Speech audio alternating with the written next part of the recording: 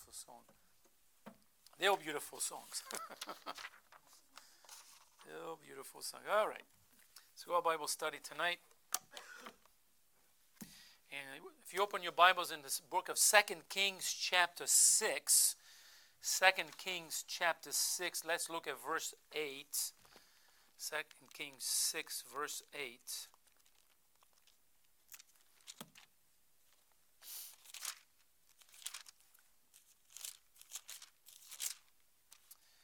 All right, let's look at this one tonight here. The Bible says, in verse 8 says, Then the king of Syria warned against Israel and took counsel with his servants, saying, In such a place shall be my camp. And the man of God sent unto the king of Israel, saying, Beware that thou pass not such a place, for the Syrians are come down. And the king of Israel sent to the place which the man of God told him, and warned him off, and saved himself there, not once, nor twice. Therefore the heart of the king of Syria was sore troubled for this thing, and he called his servants and said unto them, Will ye not show me which of us is for the king of Israel? And one of his servants said, None, my lord, O king, but Elijah, the prophet that is in Israel, telling the king of Israel the words that thou speakest in thy bedchamber. That shall we pray. Heavenly Father, thank you, Lord, so much for this passage of Scripture. I just pray, Father, as we look at your word tonight, give us something we can take home, we can apply to our lives, Lord. In Jesus' name I pray. Amen. So, who has, what's the name of that new Alexa? Is that Alexa? The little thing that we have that listens everything we say. Is that Alexa? I think the king of Syria had Alexa in his bedchamber. Alexa was telling everybody, I'm just kidding, telling everybody about it. But it's an interesting story right here that we're going to look tonight. So as we look at this message tonight from our own viewpoint, it would have been more logical for the Lord to appoint Elijah, the son of thunder, to confront the enemy of Israel. But instead the Lord appointed Elijah, the quiet farm boy. Sometimes we think that we know everything, don't we? And then everything looks good from our viewpoint. But it's amazing what the Lord does. The Lord uses the insignificant, the ones that are very high in society many times, to make us point across and to be glorified. The Lord does that all the time. But, we have a tendency to pinpoint people, this one, because of our own intuition. But God does the opposite. Who would think that the Lord would go to come to this world and choose fishermen to be his disciples? I mean, men with no education, simple people, everyday life, ordinary people of this world, just simple people, and God would use them. Who would think God would do that? But he did. And here he doesn't lose Elijah, because Elijah is going to lose Elijah here. But it's interesting how this passage goes about here. So I'm afraid that sometimes, if we don't be careful, sometimes we think the way we act and the way we respond to things, we know more than God. But the reality is that God knows more than us, and that's the reality of it. God knows because he's been around a lot longer than us, and we've been around just for a little while. But sometimes by our own actions and behaviors, we think that we act like we know more than God. So right here, we have an interesting passage right here. So it was there other, let me go back, I don't know what I wrote here, but anyway. When we look at this passage here, we see an interesting thing here, is that a king is plotting, and he's talking about his plans in his own bedchamber, and somewhere, somehow, the king of Israel knew about it. And he's accusing his own people, like, who's the one who's for the king of Israel? Who's the one who's going to he's telling the king every word that I'm saying? Well, Alexa wasn't there, somehow. Alexa isn't. Isn't that amazing today how you talk about something and before you know, you open your phone and the phone is full of stuff? And he said, I didn't even search this stuff. Facebook is one of them too. I just say, I like this truck. And before you know, I think trucks everywhere. I don't know. I was like, okay. But it's interesting, no more privacy. Right here's the same thing. The guy has no privacy because somebody is spying on him. It was Alexa? Let's see. Let's look at this from several points tonight, okay? It's an interesting lesson right here. So, number one, we see the God who sees. From verse 8 to verse 14, we see the God who sees. Folks, there are many people in this world who think that God is not aware of what is going on here in our world. They live life, they talk, they behave, whatever they're doing. Like God is like way far away in some galaxy out there, and He doesn't know anything what's going on planet Earth. But the reality, if we are people of the Bible and the Word of God, we know God is very aware of what's going on in our world. Right. Okay, so they think that God is just too far away. Like I said, some even think that God doesn't exist. But the truth is that our God is very real. And He is very much aware of what's going on planet Earth. Not only that, but that He also sees everything in both good and bad. God knows evil and knows good. He sees what's going on. He saw what the children of Israel did, and He corrects them, and He sees what we do too. He sees what everybody does because God is everywhere. Okay, so let's look at God, the God who sees. Number one, we see the spy. Look what it says in verse 8. Then the king of Syria warned against Israel and took counsel with his servants, saying, in such and such a place shall be my camp. And the men of God sent to the king of Israel, saying, beware that thou pass now such a place, for thither the Syrians are come down. And the king of Israel sent to the place which the men of God told him, and warned him of, and saved himself there, not once, not twice. You see, this happened more than one time here, on which this guy is making his plans, and Elijah knows what's going on, tells the king of Israel. So someone was leaking information from the camp of the Syrians right to the king of Israel. Now, let me put it this way. No, the king of Israel is no believer, all right? He's no believer. He has his own gods. Now, he finds out that somewhere, somehow, the king of Israel is getting all this information. Now, imagine this man, okay? He gets in his own camp. He gets all of his people together and say, okay, who's the spy here? Just think about it. Logically, think about it. He's like, somebody here is leaking this information. Probably losing sleep over this. Like everything that I said, this guy knows about everything. So we know it's a spy here. Who's the spy? So someone was leaking information here. We know from Scripture that the man delivering the information was none other than Elijah, who himself was getting information from the Lord. So with Elijah Elijah was the one getting information. So the Lord was the spy here. Okay? So the king of Assyria is looking for a spy. Who in the world is giving this information? You know who the spy was? God. He's the one who's listening. He's the one who's telling Elijah what the other one was telling. But I mean, go tell this man, oh, God is listening to you. He's going to go like, yeah, right. Somebody's here is leaking information. But anyway, what we see right here. So the Lord was the spy here. He was watching and listening to the wicked plans of the Assyrians, and he informed Elijah of the danger ahead. So whenever the Assyrians plan to have a border raid against Israel, the Lord gives Elijah the information so that he could warn the king. And well, guess what? Every time they come, they already knew about it. It's like Alexa was there in that house. There was no social media in those days, folks. It was nothing. But anyway, we see number one, we see the spy. Number two, we see the reaction. Look at verse 11. Therefore the heart of the king of Syria was so troubled for this thing, and he called his servants and said unto them, will ye now show me which of us is for the king of Israel? This guy, it was troubled. This guy probably was angry. This guy, like, he wanted to find out who in the world is leaking information.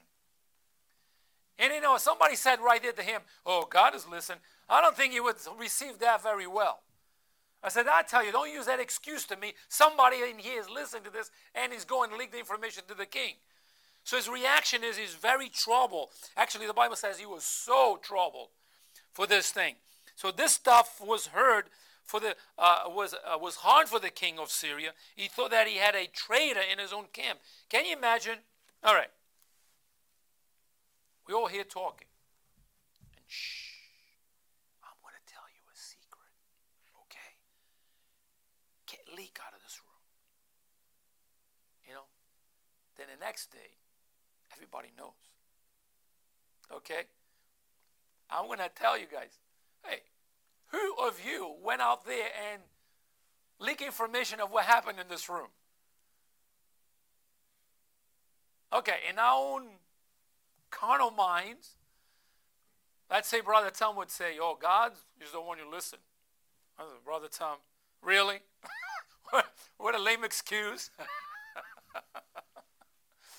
I mean, just think, this guy's not even a believer. But see, that's what happened here. You see, he's so troubled.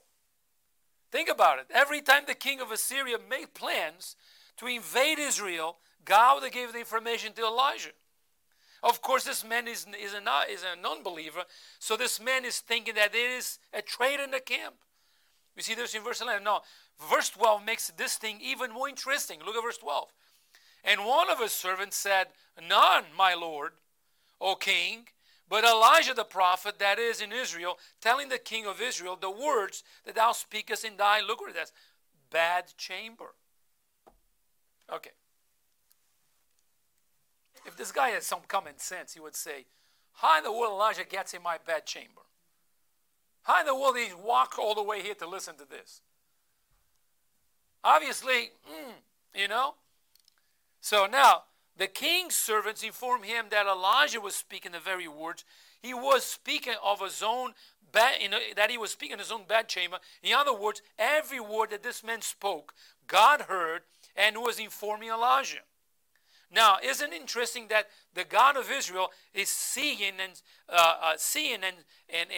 listen to him speaking, but the God of Baal and the king of Assyria is actually like a dead God which is not listening to anything. But the God of Israel, guess what, was listening.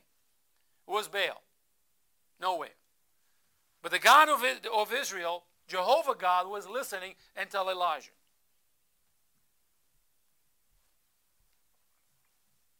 Baal, on the other hand, could never done this for King Joram. Right. Do you want to know why? It is because idols don't have eyes to see. They don't have ears to hear. Yep. They are dead sculptures who do not feel, speak, hear, or see. Right. They are nothing but idols. You know, I tell you what, if you're watching online tonight and you bow down before an idol or before a statue, you are praying, you're worshiping a dead God. Right. And you say, well, how you worship God? We worship God of the Bible in spirit and in truth. Amen. Nah, and this with this man is, Baal did not answer anything, did not hear anything because he was just a dead thing. So, Baal, on the other hand, could never done this for the king of Israel. So, they are nothing but idols. Actually, look, go to Psalm chapter 11, verse 115. Verse 4. Talks about a little bit idols right here, but the Bible is clear about idols and what they do. Psalm 115, verse 4. Look what it says. Their idols are silver and gold, the work of man's hands.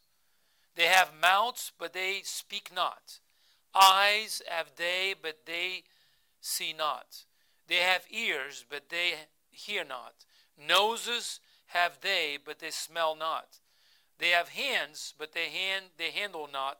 Feet have they, but they walk not. Neither speak they through their throat. You see what God says right here? That's an idol. And God says when you bow down before an idol, that's what happens. They don't hear you, they don't see you, they don't even know you're there. That was Baal. So get this, please. The Lord sees not only the actions of people, but also their thoughts. And the Bible says that God is not like man. God looks in the heart. Our God is a God who sees everything, even what's going on inside of our hearts. Go to Psalm 94, verse 11. Look what it says about the heart right there. Psalm 94 verse 11. I give you some verses here. It says, the Lord knoweth the thoughts of man, that they are vanity. In Psalm 139 verse 1, the Bible says there, this is a Psalm of David. It says, O Lord, thou hast searched me and know me. Thou knowest my downsitting and mine uprising. Thou understandest my thoughts afar off. Thou compassest my path and my living down, and art acquainted with all my ways. For there is not a word in my tongue, but lo, O Lord, thou knowest it altogether. You see, God knows the heart of man. So we see what we see here. We see the spy, we see the reaction, and number 3, or let us see, we see the conspiracy. Look what in verse 13 it says, and he said, go and spy where he is, that I may send and fetch him. And it was told him, saying, behold, he is in Dothan. And the verse 14 it says, therefore send he did it horses and chariots and a great host, that they came by night and compassed the city about. So why such a reaction? So they know now the one who's leaking information is nothing but Elijah.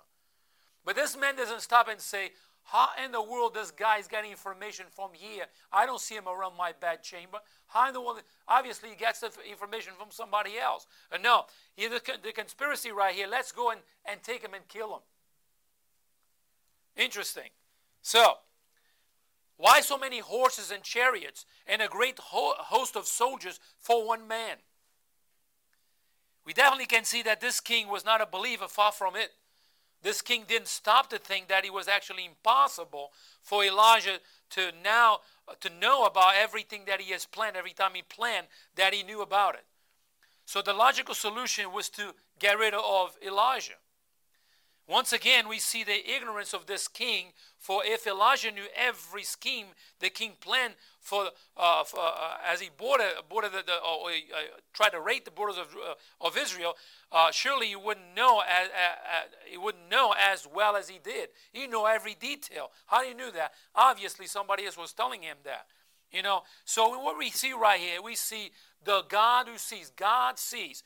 Listen, many people in this world think that God doesn't see, that God doesn't know, that God is unaware what's going on in our world, so they live like they don't want to be accountable to the God who created them. So God doesn't know what's going on here. You know what? He knows very well what's going on. Amen. He knows what's going on. So the God who sees. Number 2, we see the God who protects.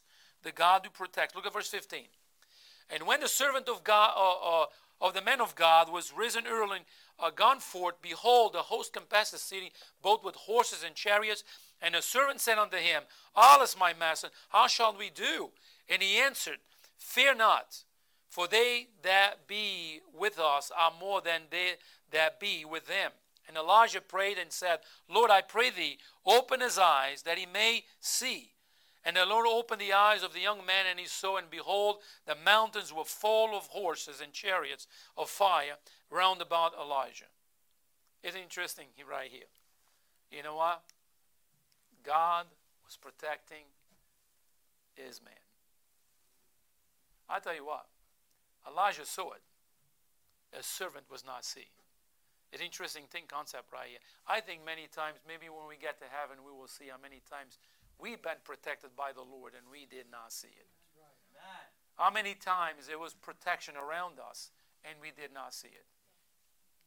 Because right here what we see is a great protection. It's an interesting thing right here. This servant, clarify this, was not Gehazi right here, for he had been removed and replaced. This young man was another one, an early riser here, which speaks well of him, but he was still kind of didn't understand it. He was afraid of what he saw because he was looking by sight. You know what? He saw the horses, he saw the soldiers, he saw that great host around them, and he was afraid. You know, look what interesting what Elijah does right here. Look what it says in verse 17. And Elijah prayed and said, Lord, I pray thee, open his eyes that he may see.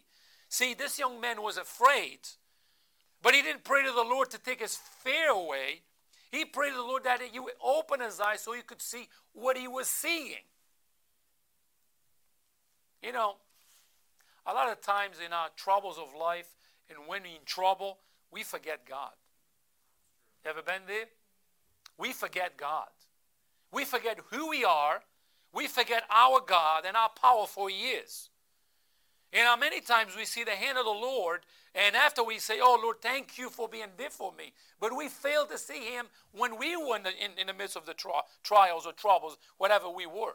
Because you know what? How will God protect us? He's a protector of His children. And right here, you know what? This great host came, I don't know why, but this great host came here to get Elijah. God already knew He was coming. And God sent His angels and horses there. And when the servants, the eyes were open, he saw that whole multitude. And it's amazing, an amazing thing right here. So our God is a wonderful God. As we look at this passage, we can't help but see that our God is the God who protects, and He protects us. Elijah didn't trouble, like I said, himself about the army that surrounded him. His first concern was for the frightened servant. And if this young man was going to walk with Elijah and serve God, this young man needed to see the God of Israel was a God that protects us and would protect him. Now, we probably would have prayed that the Lord would give peace to this young man's heart in the midst of that chaotic moment. But Elijah prayed for God to open his eyes. And now I think sometimes we need to do, that's what we need to do. Lord, open my eyes so I can see you. I can see who you are and what you can do. And many times what happens in the situations of life, we get submerged by the circumstances around us. And we fail to understand literally who we are. Who are you? Okay, if we in the midst of circumstances say, and we go like this, who am I? A child of the great King. My Father loves me. If my Father loves me, He knows exactly where I am right now, and I believe He's going to protect me. You know, it comes to a point where we have to say, Lord, I trust you completely. I have enough faith to believe that. Open my eyes so I can see your goodness. You know, it is amazing. We say sometimes, I'll give it this thing right. You know that foot in the sand, that is just the marks in the sand, and that's what happened to a lot of us. We go into the midst of trials and troubles and tribulations of life, and we struggle along. We struggle many times. We hurt and we cry, and we lose hope many times. We get very discouraged. And then when we get to the end, we say, oh, Lord, we were there the whole time. What about if when we get to it, we say, Lord, open my eyes so I can see that you are there with me. Because that's exactly what, see, the footsteps in the sin, it shows us that He's been carrying us the whole time. But we failed to see. This young man, if it was not for Elijah to pray for him, he would fail to see that God always on time, that God takes care of His own. And you know what? It said, open his eyes so he can see. And you know what? He saw what Elijah was already seeing. God was there, ready to defend His children. So number one, we see the God who sees. Number two, the God who protects. Number three, he said the God who shows mercy. Look at verse 18. And when they came down to him, Elijah prayed to the Lord and said, smite this people, I pray thee, with blindness. That's an interesting prayer right here. You know what? These guys came for war, and Elijah prayed for blindness. And he smote them with blindness according to the words of Elijah. And Elijah said unto them, this is not the way, neither is this the city. Follow me, and I will bring you to the man whom ye seek. But he led them to Samaria. And it came to pass, when they were come to Samaria, that Elijah said, Lord, open the eyes of these men, that they may see. And the Lord opened their eyes, and they saw, and behold, they were in the midst of Samaria. And so where in the world's going on here? So those of us who know the Lord personally know that our God is a merciful God. Could the Lord just kill all those men right there? Could he kill all those Assyrians? Yes, he could have. But the Lord answered the prayer of his servant. There's a purpose for this prayer. But isn't it interesting? Listen. We have to understand this. Our God is a loving God. He loves us. He cares about us. He protects us. But he's a God of mercy.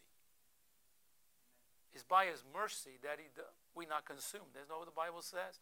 Our God is very merciful. He's very merciful to his children. Look at the children of Israel in the wilderness. Complaining, and more complaining, and more complaining, and God's mercy and grace towards them continually. You put it this way. Isn't that the same way towards us? It's the same thing. We think like, we're never like the Israelites. Some of us are even worse. But God is merciful. Okay, and he's merciful to these people right here. They're not even believers. Do you believe that God is merciful to those who are not saved? Yes, he is. Folks, it is because of his mercy that we're not consumed. And right here in this passage, we see the same thing. We see the mercy of the Lord in full display towards the enemies of Elijah and the enemies of Israel. So now Elijah didn't ask the Lord to command his angelic armies to destroy them. He did not. To destroy this Syrian troops, but to cause them to experience blindness. Now, as with nations today, defeat only promotes retaliation. And Ben-Hadad, that's the king of the Assyrians here, would have sent another company of soldiers here. So God gave Elijah a much better plan. He has just prayed that the Lord would open his eyes, as a servant's eyes, but how he prayed that God would somehow put a cloud in his eyes so these men could walk all the way to Samaria. So the soldiers weren't made totally blind, is the word. Otherwise, they couldn't have followed Elijah. But this sight was clouded in such a way that they were not able to see. They were able to see, but not comprehend where they were going. They were under the delusion that they were being led to the house of Elijah. But Elijah was leading them down to the city of Samaria.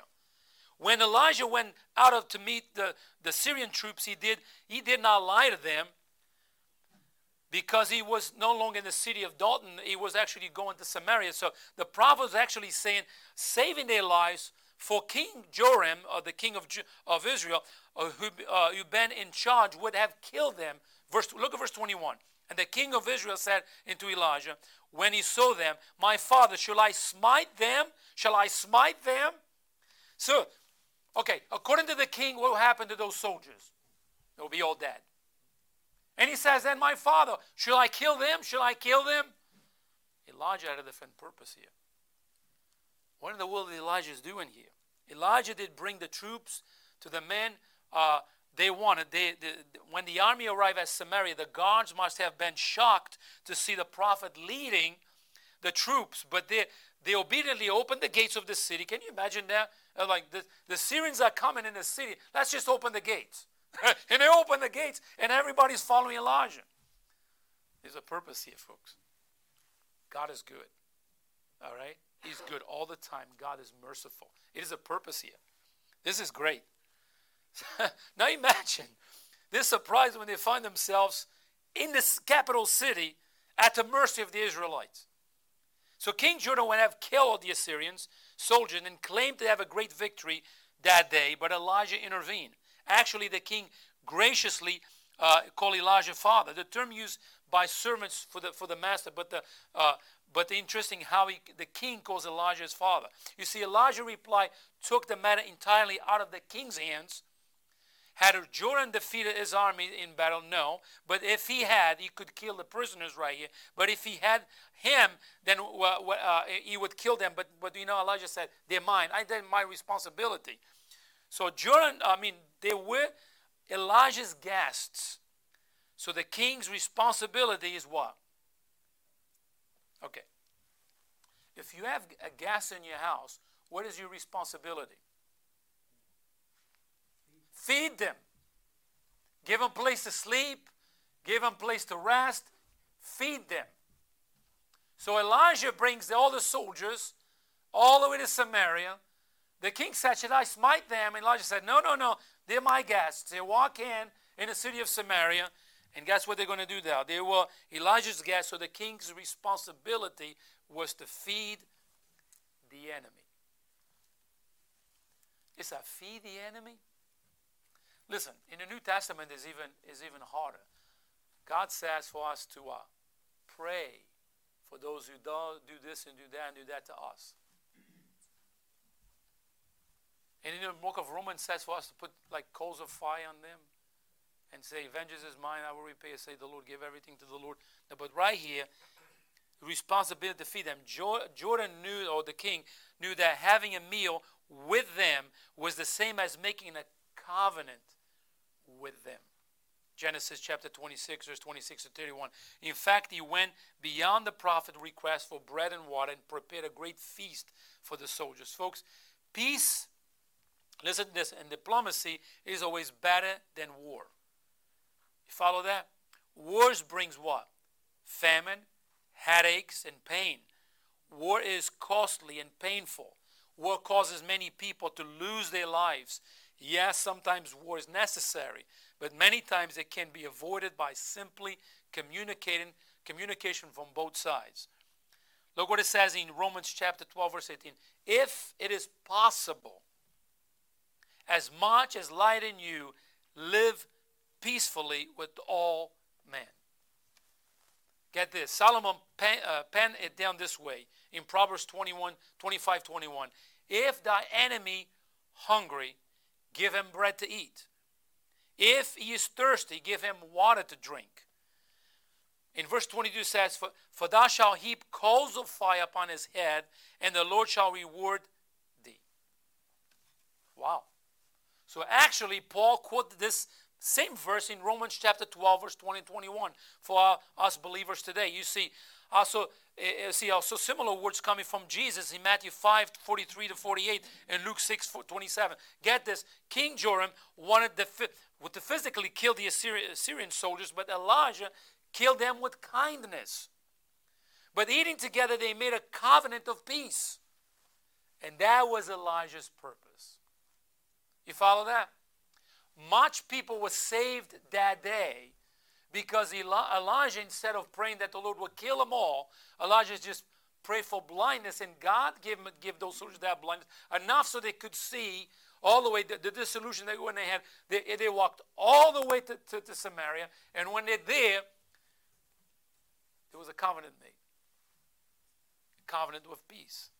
Interesting here. By eating together, they made a covenant of peace. Then the Assyrian band would no longer raid the borders of Israel. Would this approach avoid many conflicts today? Probably. Robert has a problem with me. Robert, hey, and Robert goes, hey, brother, let's go have a cup of coffee. I have a sandwich together, and there he goes.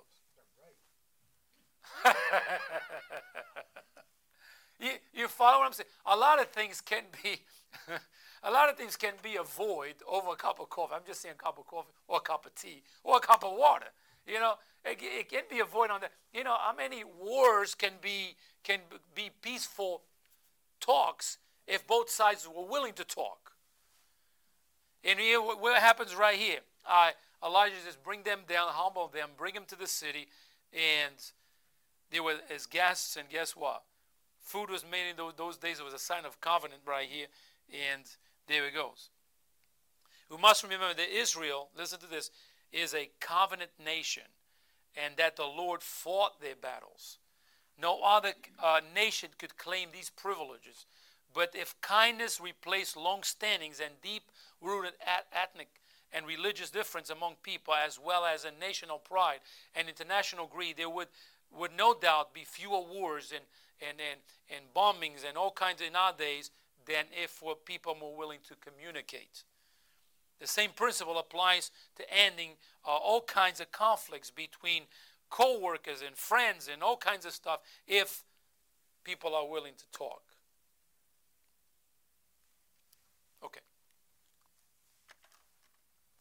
I'm going to talk to you. I'm going to let you know what you need to hear. That's not how you approach talking. You follow that? Sit down, because I'm going to tell you really what you need to hear. That's not communication. Communication is, I got a problem. We sit down and we come to a common thing. Okay. If you work in a corporation, I go to meetings every day. Okay. When the people talk and sit down for meetings, what they do, they try to come to a common purpose. Right. They have a goal. What are we going to do? Conflicts can never be resolved if one come and boom, drop the bomb, and the other one say, whoa, let's sit down, let's talk. And in the end, you ever realize it's wrong and say, oh, I was wrong about this. You see that? Many things can be avoided if, I believe in communication. Let's communicate with each other. Otherwise, it doesn't work. So, in many things, communications are not possible because one way is like, I'm going to stay with you, but war, that doesn't work. Okay, so, let's go to point number 4. The God who keeps his covenant. It gets ugly here, folks. Look at verse 24. And it come to pass after this that Ben-Hadad, king, I'm sorry? Ben-Hadad, thank you. Ben-Hadad, king of Syria, gathered all his hosts and went up to besiege Samaria. So you say, well, what happened here to that covenant of peace that they made? So the border raid stopped, but Ben-Hadad decided it was time for war again. You see, some rulers think that they have to prove themselves to their people by defeating and looting and destroying other countries. And this happens even in our day. They think that, let me show you how strong I am. And a lot of innocent people die in the process. So this time he sent a full army, and he sends to have, he seemed to have caught King Joram totally unprepared. Perhaps the peace along the borders looted the king of Israel to that it wouldn't happen again, but it did happen, and this guy comes to the city. So folks, that is a mistake. Let me put it this way, that because we are at war too. Remember this, just trying to make a little application here. Okay, this guy didn't maybe was not prepared that the Syria is going to invade again, and it happened. But you know what? There's something that happens here. The children of Israel broke their covenant with God. And God actually said this was going to happen to them. What about us? We are at war too, aren't we? Aren't we at war? Don't you ever think that enemy put their weapons down. He never does. He's always at the attack. He's always ready to attack. We need to be prepared. We should never get caught on guard like this king did. Letter A, we see a hard situation. From verse 24 all the way to verse 30, we see a very hard situation. Look what it says. And it came to pass that after these, that Ben-Hadad, king of Syria, gathered all his hosts and went up and besieged Samaria, the city of Samaria. And there was a great famine in Samaria. And behold, they besieged it until a ass had and was sold for 80 pieces of silver, and a fourth part of a cab of doves, dung 5 pieces of silver. And the king of Israel was passing by upon the wall. There cried a woman unto him, saying, Help, my lord, O king. And he said, If the Lord do not help thee, hence shall I help thee out of the barn floor, or out of the winepress. And the king said unto her, What ailed? And what ailed thee? And she answered, This woman said unto me, Give thy son, that we may eat him today, and we will eat my son tomorrow. So we boiled my son, and did eat him. And I said unto her on the next day, Give thy son, that we may eat him. And she had hid her son. And it came to pass, after the king heard the words of the woman, that he rent his clothes, and he passed upon the wall. And the people looked, and behold, he had sackcloth within upon his flesh. Listen, folks, this is something very, very hard going on here. Can you imagine how this came to be, to a point where people were eating their own children. That's pure starvation going on in here. So the siege of Samaria by the Syrians lasted so long that the people in the city were starving. It seems that Elijah had counseled the king to wait, verse 33, promising the Lord would do something, but the longer they wait, the worse the circumstances became. But I tell you what, if we come to that point, if people come to that point that they have to eat their own children, is that trusting God? I think I would starve to death before I would do that. How in the world, how desensitized can you be? How far away from God can you be to the point you even commit such an act? You see, they broke God's covenant and they're so far removed from God that they didn't even contemplate themselves doing that. You're not supposed to, like parents would die for their children. In this case right here is the parents killing the children in order to survive. Where's the trust in God here? I read this passage, it gives you chills, even to think of it. If you try to submerge your mind into it, I'm like, wow. Can you go so low to that point? They're negotiating. You kill yours today and I kill mine tomorrow. Wow. But we must remember that God warned that He would punish His people if they fail to live up to the terms of His covenant. Among His punishments were military defeat. We see this in the book of Leviticus, Deuteronomy. Throughout these books we see about these promises. So had King Joram killed his people to repent, told his people to repent and pray about the situation, God will intervene, but He did not. The people were reduced to eating unclean food such as donkeys' heads and doves' droppings. And for these, they paid a great amount of money because there was no food in the city. They were dying there. But let me tell you, folks, this too was predicted punishment for breaking God's covenant. Actually, I want you to go with me to Leviticus chapter 26, verse 27. Let's look at this. And God was very specific about it, about you break my covenant, this is what's going to happen to you. Notice what it says in Leviticus 26.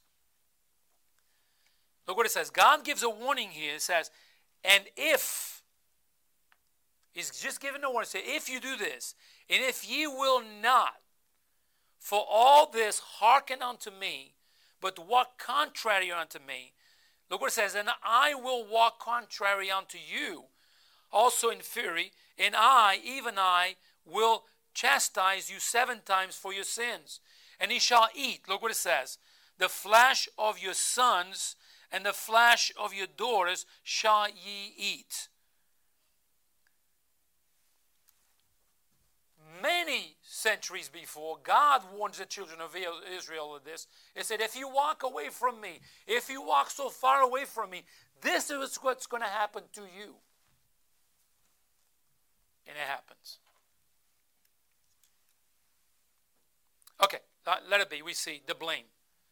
Verse 31. Then he said, God to so and more also to me, if the head of Elijah, the son of Shaphat, shall stand on him this day. When things don't go the way we want or the way we plan, it is always easy to blame someone else. When we make mistakes, it is always easy to blame others. When we sin against the Lord, it is always easy to blame the Lord for it. Blaming others is not something new for us, because it started in the Garden of Eden. Adam blamed the wife, and the wife blamed the serpent. And since then, people always deviate their faults away from themselves towards others. So Joram was appeared that the nation had fallen so low, and he publicly tore his robe, and not as sign of sorrow and repentance, but evidence of his anger at God and Elijah. When he did, he exposed the fact that he was not trusting God at all. He's not trusting God at all. He's getting mad at the men of God. So his next words make us clear that he took no responsibility for the siege and the famine, that he wanted to murder, and then he wanted to murder Elijah. So the king sent a messenger to arrest Elijah here, to take him out to kill him. But the prophet wasn't upset or worried, for the Lord always told Elijah everything he needed to know. As the prophet sat at his house with the elders of the land who had come to him for counsel and help, he knew that the arresting officer was on their way to his house. He also knew that the king himself would follow him to make sure that the execution was a success. So Elijah was already made it clear that he didn't accept the authority of the king of Israel because King Joram was not on the line of David. But interesting here, who is in charge there? The king. Who didn't manage that well? The king. When things got worse, who is he blaming? God, the man of God. And now he's going to kill him. Listen, killing Elijah here does not resolve the situation. It's still people starving to death down in the city. So, king, what are we going to do about this situation here? Oh, let's go kill him. It doesn't solve anything.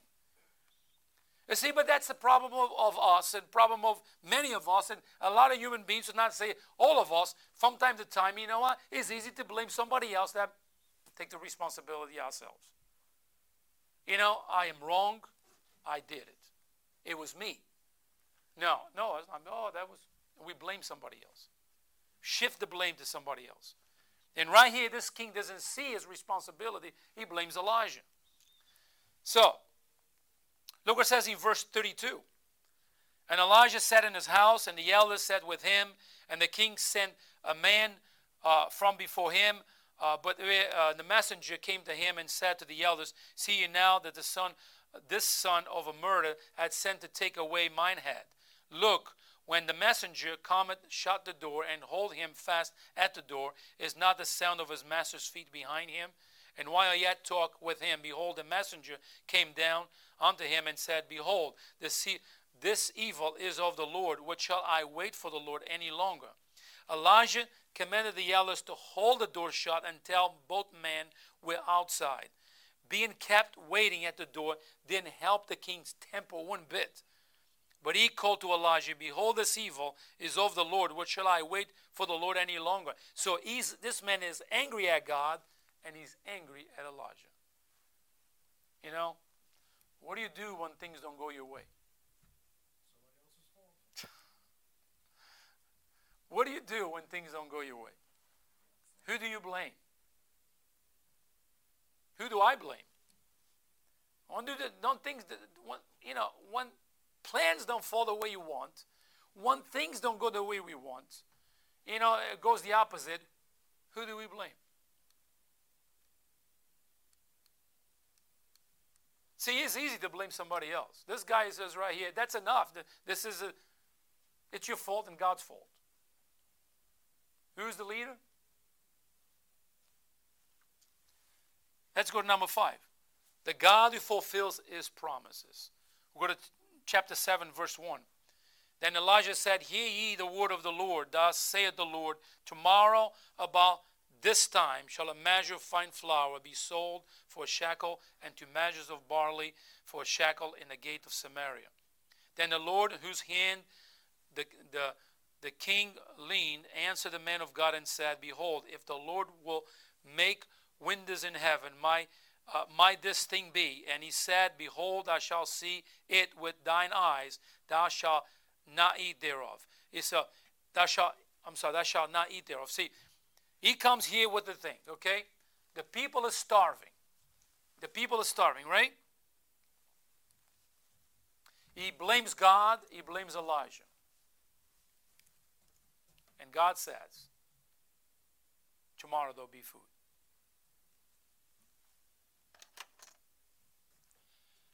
If the people would trust God, the people won't be killing their own children and eating their own children.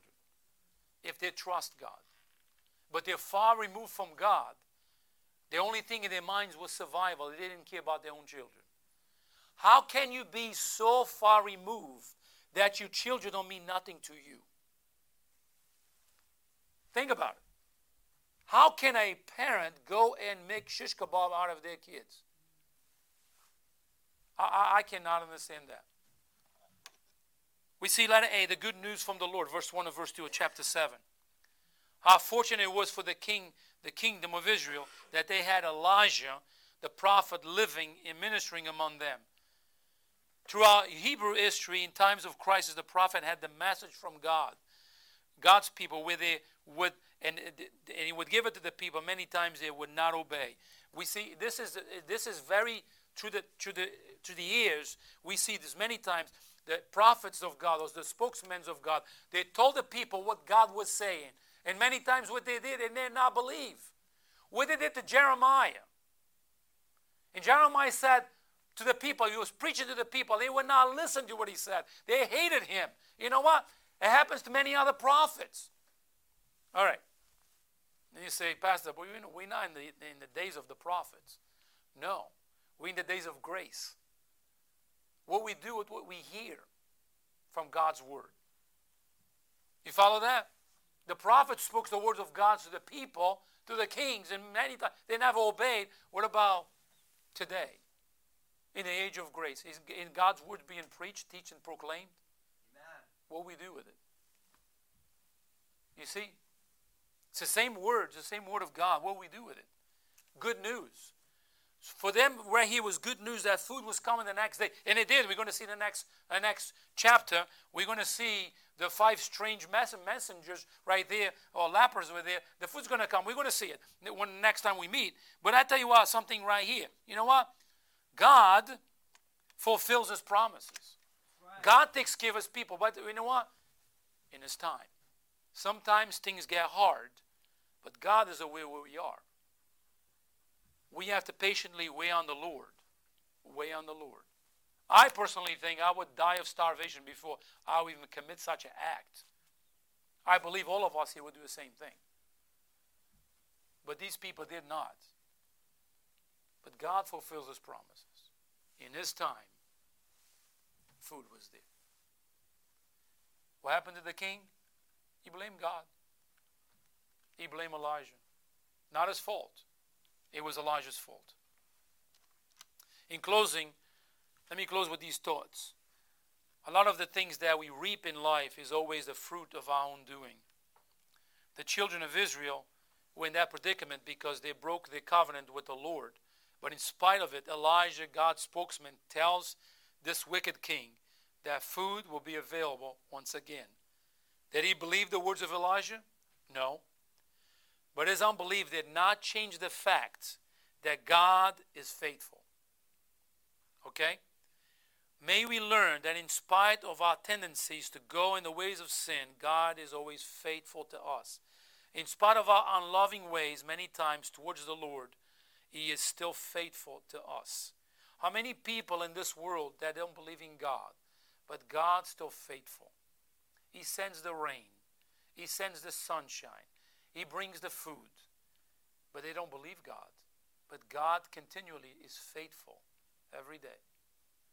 They eat because God provides. You say, no, Lord, listen. How in the world can out of dirt come food?